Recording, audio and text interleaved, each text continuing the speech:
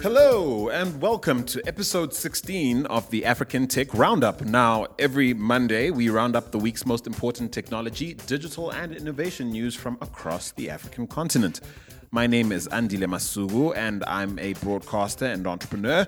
My co-host here on the show, as always, is tech entrepreneur and executive editor of iAfrican.com, Tefo Mohapi. How's it, my guy? I'm good. Busy week. Yes, indeed. You had 2 PR events to attend. Hard work, eh? Yeah, plus also, last weekend was Lean Startup Mission Joburg as well. So yeah, quite a busy week, but tired. Definitely, that's the real work you did. But first, tell me about by far the real work. Tell me about the Airbnb PR event. That was interesting, but it felt like a byproduct that Brian Chesky and the San Francisco team were at Global Entrepreneurship Summit in Kenya, Nairobi. So it felt like they thought, let's go down to Joburg in South Africa because that's our largest market in the continent. I think, as he said at the event, his main point of the visit was an educational trip and mainly talking to the hosts and the B&Bs that use their service. Slow clap to the PR mavens that made everyone think he was going to make this huge announcement or something. Nah, there was no huge announcement. The only announcement, which was actually an old announcement, which they didn't make, was that Nicola de Elias was appointed as the Middle East and Africa marketing head, and he's been in the job for 3 months, so I wouldn't even call that an announcement. I'm thinking a certain hotels NG and perhaps a Javago NG are going, phew, so glad they're not moving in entirely. Well, they've got 9,400 listings in South Africa alone, so I wouldn't be sitting on my laurels. But again, Hotels NG and Javago play in the hotel space, and Airbnb is still mainly people renting out their rooms and their B&Bs, so safe for now. All right, then. Well, the other event, of course, was Microsoft launching their latest version of Windows. How exciting was that? It was cool. Look, if you're excited about operating systems, which I used to be, but I'm not as excited now, I'm more about functionality and what I can do on a platform. Yeah, it was okay. All right, well, moving right along. If you're joining us for the first time, head straight to africantechroundup.com to catch up on what you've been missing for the last 4 months we've been going. While you're at it, go on and sign up for our weekly newsletter to get the podcast sent straight to your inbox every Monday morning. You can also follow us on Twitter. Our handle is @AfricanRoundup.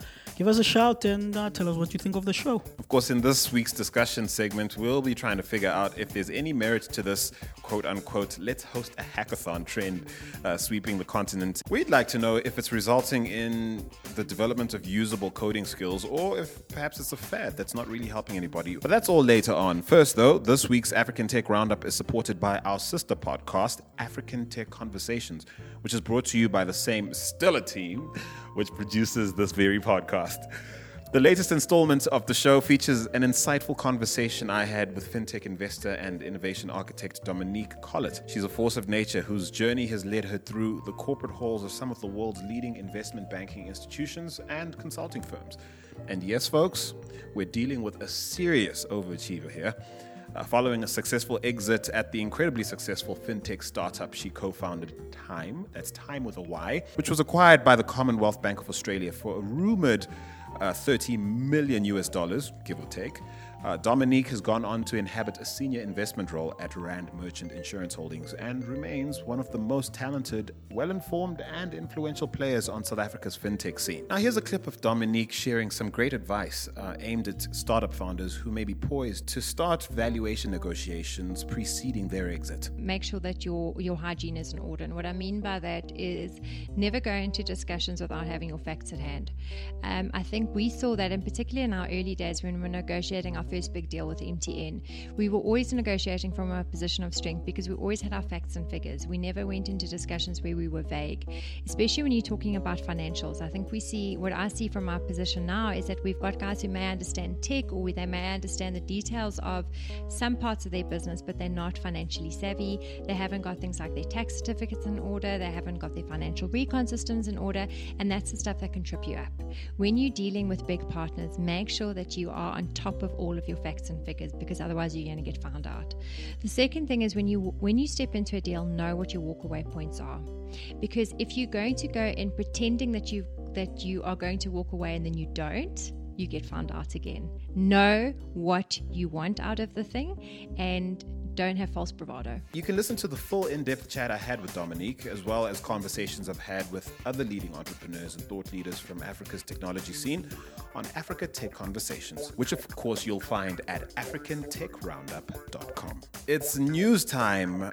Yet another scandal besets the ICT sector in South Africa. Neotel in the mix. Yeah, 2 executives are on special leave for allegedly paying what they call commissions to what seems like a shelf company, Homemix Pty Ltd. And when you say executive, you really are talking as high up as you can go, quite frankly, the CEO and the CFO. Yeah, I mean, they're alleged to have paid quite millions of rands of commissions to this company for facilitating a specific deal. But upon investigations by various publications, this company seems not to exist and the directors cannot be traced, leaving people to assume that this was a bribery payment to facilitate a deal with Transnet. Plus minus $20 million involved here. That's one we'll be keeping an eye on closely. We'll see how long this leave lasts. South Africa is notorious for having executives who go on leave for as long as 1, 2, sometimes even 3 years. So let's hope that it doesn't go that far. Well, typically long leave in South Africa of executives is code for we just let this die down until we pay you a golden handshake when everybody's forgotten about it. But yeah, let's see. It's a pretty lean week as far as news is concerned, and we're pretty upfront on our show about our commitment to talking about things that matter. Forgive us if we just ignore the hype and talk about the 1 or 2 things that piqued our interest this week. Yeah, definitely. Like what piqued our interest is a story that happened earlier in the year, but some publications in Kenya seem to have picked it up again, that of Uber wanting to cater for deaf Kenyan consumers.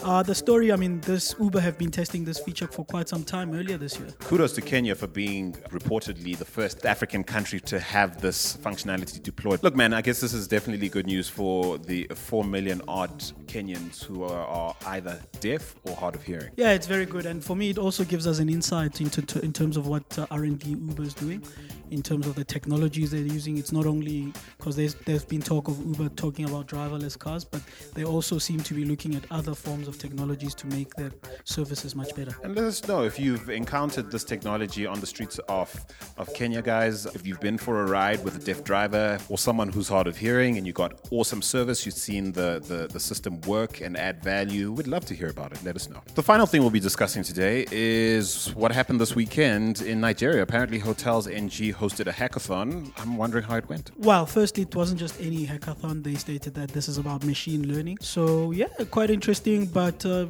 lot of stories around how would it be of benefit to Hotels NG to have a machine learning hackathon, and also if there are that many developers in Nigeria who are looking at machine learning algorithms that they can apply to hotels booking. I suppose it brings us to our discussion topic for this week. We just want to know if this idea of hosting hackathons is indeed a value add to the ecosystem. Let's start with the Hotels NG one. I mean, someone said that this is a benefit that $1 million of seed money buys you, or Series A money buys you, because you can afford to throw machine learning hackathons, even if you don't need them.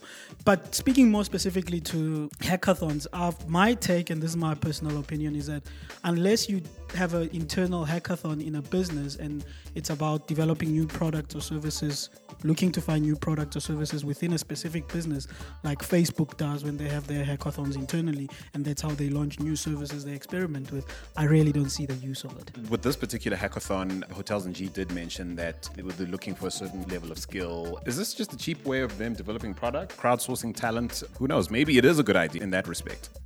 It could be. I mean, it also depends on the terms and conditions for entries and intellectual property that comes out of the hackathon. But it depends what they're trying to achieve.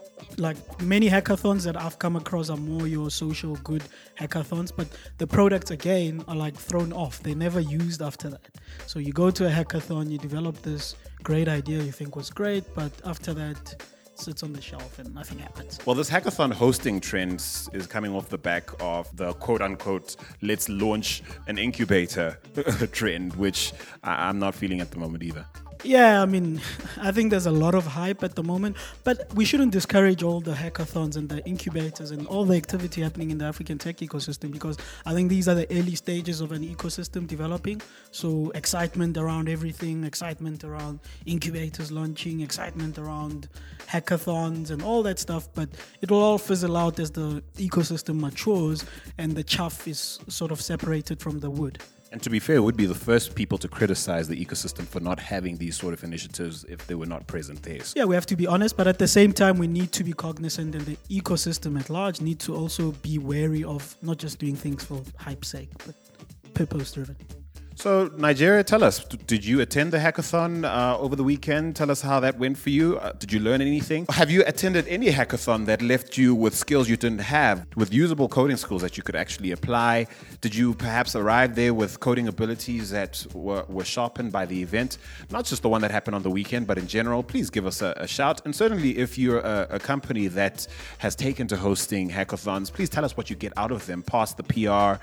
Perhaps there's products or a market understanding that you got out of these events you wouldn't have otherwise. We'd love to hear about it. You know how to reach us. On Twitter, we're at African Roundup. We'd certainly like to hear from you. Use the hashtag ATRU, and in order to send us a voice comment we can use in a later show, please use the hashtag ATRU comment, and our team will be on it like white on rice. So once again, this week's African Tech Roundup is supported by our sister podcast, African Tech Conversations, which this week features an in-depth chat with fintech investor and innovation architect Dominique Collett. To listen to the insight-filled interview I had with Dominique, as well as conversations with other leading entrepreneurs and thought leaders from Africa's technology scene, head straight to africantechroundup.com. But until next week, it's cheers from me, Andile Masugu. Tefo Mohapi. Take it easy, y'all.